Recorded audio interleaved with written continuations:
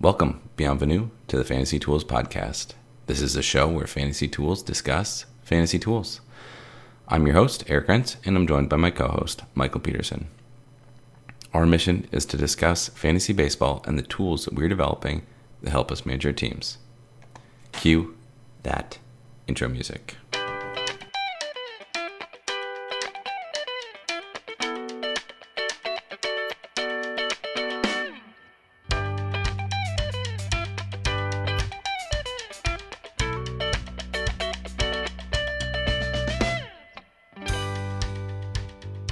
Michael, one trend that has happened during the COVID situation is something that you were doing already, sort of, mostly. Yep. And this is millennials baking, specifically baking sourdough. How many dead sourdough starters do you think are out there right now? Are we counting in terms of, what is it, lactobacilli? No, I'm just the bacteria, or in terms of people that tried it. I would go with people that tried it, people that found themselves a sourdough starter, and it is no more. Well, let's talk about in percents here. Okay. I would say it's gotta be similar to my number that I gave for chance of the season happening, which is 58. So. Yeah, I actually think I'm again going to be even higher than that. I'm going to go with my chance for the season. The other thing, how many of them are like alive in the back of someone's refrigerator and they don't even realize that it's still alive? Yeah, or could be coaxed back to life. Right. That's the better statement. Is that just it hungry. Could be coaxed back to life. Are you leaving yours in the fridge or on the counter right now? Cannot leave it on the counter. I'm not making it enough, and then B, it is yeasty weather in the New England area right now. That's the problem. It's been amazing to see in doing this. I mean, we're both scientists. You are a real scientist. I am more of a social scientist, but I like numbers. Watching the starter from when I started it, I got it middle of April, to now is just wildly different. Oh, yeah. And it's 90% of it is the weather. The ebb and flow of the seasons reflected in sourdough is remarkable. Absolutely. No, so I'm actually in the fridge right now too, just for and then siphon off some and bulk it up when I need it for a project. My default project, actually, though, uses... getting flour in the U.S. was really tough. Yeah. Oh, yeah. It's fine now, I assume. Yeah. No, the big bags are back at BJ's. Did you buy a big bag of flour? No, because I mean, if I can stumble into King Arthur Flour headquarters, I might as well go there and get 5-pound bags. Don't they sell a 50-pound bag?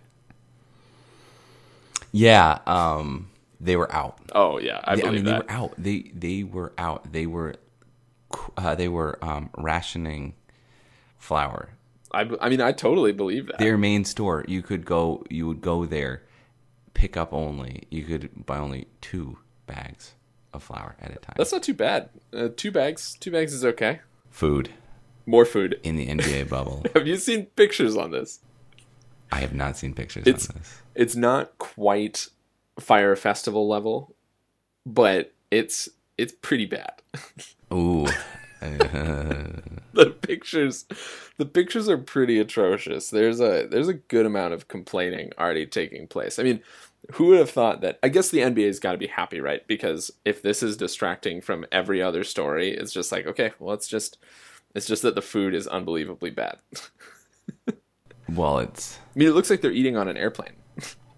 Yes. Yeah. Okay. That's exactly what I was just going to say. I was actually going to say on Amtrak, but yeah. Ooh, either one. Yeah. Even worse. Yeah. Yeah. I had seen someone had tweeted like it was like 2 guys fighting in like a sort of not very well, and someone was like, Pat Beverly and Russell Westbrook fighting over the last bag of Doritos or something like that. It's like, yeah, absolutely. And yeah, looking at the reactions, I guess that's not too far off. It's pretty funny. I mean, this is just going to go to show the challenge that all of these sports leagues face with any sort of these like relatively complex logistics. But we're actually going to see some real NBA. I think that we are, and I think that it's going to be. The problem is it's going to be like close to like this MLB season is going to be total bullshit in the way that the MLB fails all the time. This NBA season is going to. You're going to come to the end and you're going to have to squint. Like, do we put an asterisk on this championship? Was this legitimate enough? I actually think this is a sort of cop-out, but I actually think that it depends on who wins. 100%. I think if the Lakers win, there won't really be an asterisk. I mean, I know that that's frustrating to you, but I'll put one on there. Like yeah. Right. Well, and this is exactly why the 99 season was so fraught. Was that it was the only time ever that the Knicks were an 8 seed or something ridiculous like that. They shouldn't have been there. Yeah. The Spurs ended up winning more championships down the road to legitimize it a little bit, but also came out of nowhere. They were not the best team. Probably shouldn't have won it. But then, the other shortened season, LeBron wins it. He'd been to the championship the year before. He had been there before. Yeah. And he came and he went there again. So I guess it will depend. I think it also, maybe history will decide. Like if, let's say the Bucks win it. I think it's a big asterisk with the Bucks. There'll be an asterisk, and then if the Bucks win it next year, that's a good point. We should take that asterisk away. Because the idea would be like if a not as fully established team or an up and coming team wins it this year, people will question like, well, it's just because these guys are younger and they're able to adapt to this weird situation better than like LeBron, who's got 20,000 minutes on him or something.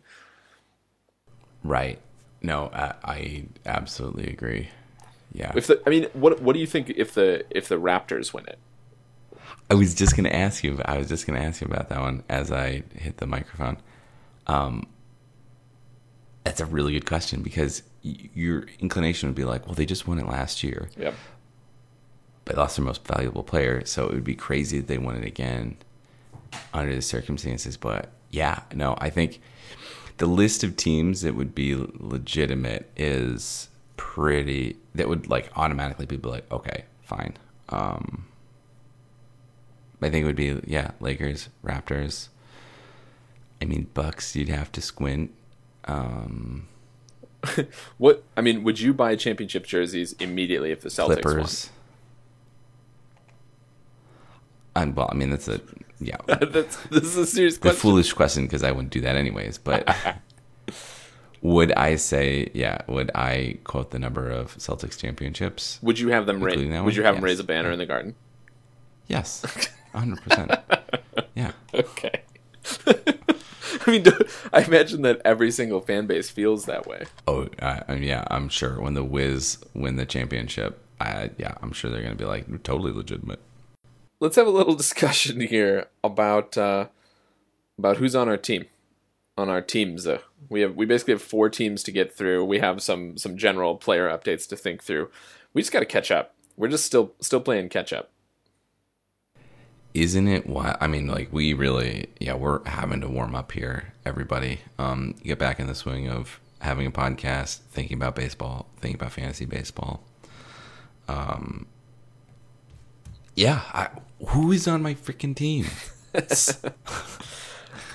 I was really thinking about this in the context of football. I was thinking about this in the context of fantasy football. I'm like, I can't even begin to even try to think about that when I can't remember who I have in fantasy baseball. Right. And then also like what does it matter? So I saw that Buster Posey news that he will be sitting it out this season. And then I thought to myself, I have shares of him. Where is it important? You made a really good point, though, actually, which is that this is a time where we're also going to have to battle with having to spin up some fantasy football. Oh yeah, no, absolutely. There's going to be a lot that we have to be thinking about, a lot of strings, and I think that this fantasy season is just going to be wild for everybody to just keep on track. I think I actually, okay, let me just take a temperature here. I feel better about TGFBI than I do about our home head-to-head league. I mean, there again, I think we talked about this a little bit last week. A roto is far better for this change because everybody's in it. Everybody has enough, the sample size is large enough. Even 60 games isn't quite large enough. But the people that are really going to benefit from this are the people that flare out after the All-Star break anyways. So what you're going to see, and that's, sometimes in a roto league, you have those people that just get ahead after the first 50, 60 games. And it's like, why am I fucking here? It's done. It's done. This guy, this guy has the team that no one's going to be able to beat. Yeah. Yes, I totally agree. And so on the context of the roto, I'm going to triple down on my strategy of getting as many at-bats as possible. Keep those at-bats coming. That fluctuation this year is going to be massive. It is. It's going to be huge. And it's going to be something that we should always be seeking the most impact, the players with the most impact. We cannot be satisfied with decent players at any time because they're not going to win. Yep. They're not going to win us games. And over 60, if you're talking about a 160 game season, 162, you're accumulating stats at like a good but not great rate. You're going to beat a bunch of other players in roto who are, boom and busting it, losing attention, etc. But I think over 60 games, it is a sprint. Yeah, no, it is a sprint. So we're gonna have to continually improve our squads. Yep, and it's the type of thing where you can't wait for a guy to move out of the 6 hole. Like, be like, well, I think next week they'll move him up to batting third or something, or second. Like, you can't wait. Like, you have to accumulate those extra at bats at the top of the order. Yeah, exactly. The thing that I'm hoping to get out of our home league this year is just enough data to make relatively intelligent keeper decisions. True. Yeah, it's a 12-team head-to-head keeper league. So this is going to be a bifurcation point in our league for many where they change complete directions really fast and either take advantage of this or shit the bed. Oh yeah, I think this is. I've had some conversations about this, but like this season, from a data perspective, is so interesting because it's like you have limited amounts of data available to you. You're making inferences on smaller data sets than you normally have. You have access to strategies that aren't viable otherwise. It's just I'm really excited. It's going to be a really strategy-driven year, isn't it? Yeah. This is If you always dreamed of trying a strategy that you weren't sure was going to work, this is the year to do it. But what's just so tough is that we're doing this. We're not going to the draft knowing that it's a sprint. We went into the draft. I see some players on my team that it's like Shin-Soo Choo. We talked about him a whole bunch. Right. And he's like a player that is going to be that good, not great contribution over the whole year. Yep. I think that players like that are going to be the slightly older players. Yes. To older players. who weren't going all out in spring training are going to be the bread and butter of most teams.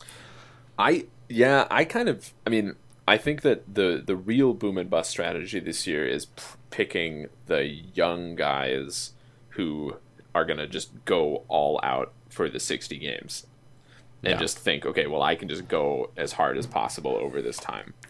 And then sometimes it'll work, and some young guys are probably going to get injured pretty soon, pretty quickly. Mm-hmm. I'm curious who's going to get hurt this year. What are your generic thoughts on closers this year in both leagues, both formats?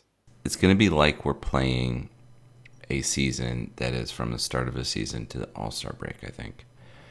And which just means those couple of players that lose their job early and then have the replacements, you have to be watching them and you have to grab the right guys. And you cannot expect people to come back into their roles, and you can't be waiting on saves for later. You can't be like, there's going to be one more change. It doesn't matter, because if there is a change the last 10 games of the season, it's not going to help you enough. I don't agree actually that it's just going to be like running from the start of the season to the All-Star break. I think that the distribution of saves is going to look fundamentally different this year. And I've been thinking about this because... Oh, okay. So you're talking about who's getting saves, and I'm talking about how the closer monkeying around is going to work. So I think that you're right. I think that there are going to be a lot of blowouts. I don't think there are going to be as many saves. Yeah. I think there are going to be fewer saves, and I think that managers are going to be more likely to move away from the closer role, in the sense that people, like, with the exception of a few diva closers, you're going to see any pitcher at any time. Are there going to be more flames shooting out as people... Well, I'm looking at my team, right? Because I have Craig Kimbrell, and I'm like, his value has to... talking about Craig Kimbrell? His value has to Diva? Be down, right? Flames? Like, his value... Or is it up? His value, well, that's the thing. I think it's down, but... I will play the opposite, which is to say, if you're to think of the regular season as like two off seasons back to back, everybody's playing every game. Like if the managers are thinking about this as in like off season baseball, like, oh geez, I have a far fewer innings that are going to be pitched. I can't be putting out scrubs. I should be using my closers more this year. Maybe that is it. Maybe they are used more.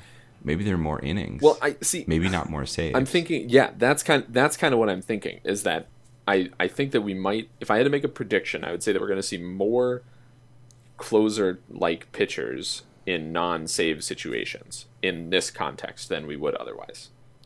But I could also, the devil's advocate argument is that, like, I texted you about this week. The Twins are playing 30 games in August, 30 of 31 days. Like, guys are gonna have to rest somewhere in there. But they're also going to have to play. Yeah. So, guys that are healthy are going to have to play. There are going to be days where, like, they show up to the field and it's like, hey, Craig, it's going to be you in the bullpen because, the other two guys were hanging out and both of them have COVID. So it's just you. You were looking at yourself in a mirror while they were... Well, that's what I think too. They were sharing the same... Like, in addition to guys just being out because they're sick, like because they're in quarantine. In addition to that, I also think that there are going to be times that guys don't travel this year. And getting that information as soon as possible is going to be critical. And there might be cases where there's like, if we even think about this in terms of like the testing is done and done right and done really, really well, there could be times when like a test result isn't coming back and someone is therefore like stuck in limbo and is stuck in Minnesota when they're supposed to be going to Kansas City, Yep. could be fine. It's just like, yeah, there's going to be a lot of that. I think that there's going to be a lot of there are going to be a lot of position player innings this year. I think there's going to be a lot of major to minor cycling, like on the pitching side especially. I think we're going to see. No, but my problem is, I agree with that, but I'm saying that there's going to be real, like, old school, fundamental, having the right number of players at the ballpark issues this year that we haven't seen since, like, the 20s, or in the same way that we haven't seen since, like, the 20s or, like, the 30s. Right, because even you're saying even if your minor league system is really well established and you have guys that could pitch at the major league level, like, you're not going to be able to move them around fast enough. Yeah, human beings are not moving around as fast as they usually. And that is really, I mean, that is really true, especially in a context where there are 0 travel days. Right. Like, I mean, the team's going today. Like, whoever's on the bus is going. Like, right. And that's it. But this is what I'm saying is, like, you're gonna, like, wake up, you're gonna get to the ballpark, they're gonna scan your forehead, and then it's gonna be like, Michael Lorenzen, your fever is 100, your temperature is 100.1. It's gonna be, I feel fine, and they're like, well, let's go do your test, and then it's gonna be like, maybe he's gonna be in limbo. Yeah, I mean, it's all an information. It's all an information. So much food for thought. It's so much of this year is just going to be in just pure information game. But I do really think that I guess to circle back, I come down and I think that closers are going to be more valuable this year. So you think fewer saves but more valuable? Yeah. I think I might agree with you. We should put an over under. If we prorate the number of saves from last year to this year, you're going to take the under. Okay, I'll take the over on that. Oh, so you'll take the over. There'll be more saves this year. Prorated than there were last year. I think that can be true. Do you think the top 30 closers will accumulate more saves prorated? No. Than last year? I think the distribution is going to be really shallow.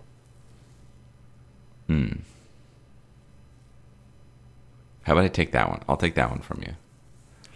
You think that the top 30 are going to have a larger share of the saves than they did last year? I'll take that one. All right. Top 30. Same. Yeah. Give me the tie. I'll give you the tie would be greater remarkable. than or equal to. Yeah. If there was a tie. Greater than all or right. equal to. It's number of saves in the top 30 divided by total number of saves for last year versus this year. The ratio. You got it. Okay. Yeah. Anyway. I think they are, though. I mean, I think that they're going to get more innings. I think they're going to get the same number of innings as they did in a regular season. Like, not even prorated. Like, I think basically that, an inning. I mean, they're going to pitch an inning every game. Yeah. Yeah, basically. I don't know. I mean, I think it's going to be probably 40 innings instead of 60 innings. Because your top closer is nominally 60 innings. I'm looking at Kirby Yates right here. He's a perfect example. 60 innings, 60.2 innings, 2/3 innings pitched last year. I feel like he's going to be within a standard deviation of 60.2. But I don't think of Kirby Yates as I don't think of Kirby Yates as a diva type closer. I think if you're Kirby Yates and your manager tells you you're pitching now, you're like, okay, all right, whatever, I'll go. But that's my point, is that I think that there's going to be a lot more. I think that there aren't as many diva closers because closers have been ping-ponging around a lot lately. Yeah. But I think that you're going to see them. I think we both agree that you're going to see a lot more innings out of them. And I think that it's going to be like the postseason where they're just playing almost every single game. Because you can do that for 60 days, 60 games in 60 days. that you can't do in over 162. The West Division is going to be the most fun, I think. Oh, true. Yeah. Well, bring the Astros to Arizona and lock them in a room with the locals. I think Astros, yeah. Yep. Astros in LA, Astros in, I mean, like they could have split them the other way, but no. I mean, they really couldn't, obviously. Both Texas teams had to go out west. Have you seen the map of the travel this year? Yeah. It's pretty wild. Those Florida teams for all the AL and NL East, that Florida travel really makes the me Midwest nervous. one is by far the best. It's like It it's is by far the best. Yeah, no, it makes the most sense. How are there not more teams in the Northeast? Why is Florida? And why does Florida have to be included? Why is Florida? Well, wouldn't it could have they could have made like diagonal bands where Florida had to go with the Midwest and you guys the Northeast got Pittsburgh. Yeah, Because the thing right now is that Pittsburgh and Cleveland are going. I mean, I guess because Cleveland was already there, so you're stuck. Pittsburgh to Minneapolis or Pittsburgh to Kansas City farther? It's got to be Pittsburgh to Kansas City. I'm never very good with the Great Circle guessing game. I think it has to be Pittsburgh to Kansas City, because Pittsburgh's pretty far south already. True. And Kansas City is substantially further west than Minneapolis. Okay. Do we have something that we want to try to do for next week? The thing that I have cooking is booting up the news scraper again. Okay. I did run it. I will have it does run, but I would like to tune it a little bit more. Okay. I need to get the growth charts work back up and running, right? Yeah. I did check to see that I can still pull things from Fangraphs. Because I worried that everybody used their downtime to upgrade their web pages or something. Also a valid concern. So that still works. I thought that everyone would use their time off to like build upgrades into their backends that would make everything a nightmare, but we seem okay. No, mostly not.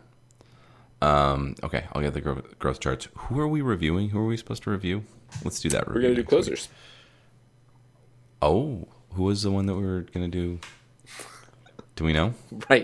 Right, because from 4 months ago, I totally remember who we were going to talk about. You want to talk about Kirby Yates? Watch Kirby Yates. Brown is back. Watch Kirby Yates with an eye to this upcoming season. I think that's a good idea. Okay, time for a little housekeeping. Be sure to subscribe to us on iTunes and follow us on Twitter, Fantasy Tools, Mind the Z. Thank you, Mild Manner, for letting us use your tunes. Be sure to follow them on SoundCloud and Facebook. Feel free to email us with questions or comments. Send us messages at fantasy.tools@gmail.com. Again, Mind the Z. All I've got left is worst of luck to you, buddy. Worst of luck to you, too.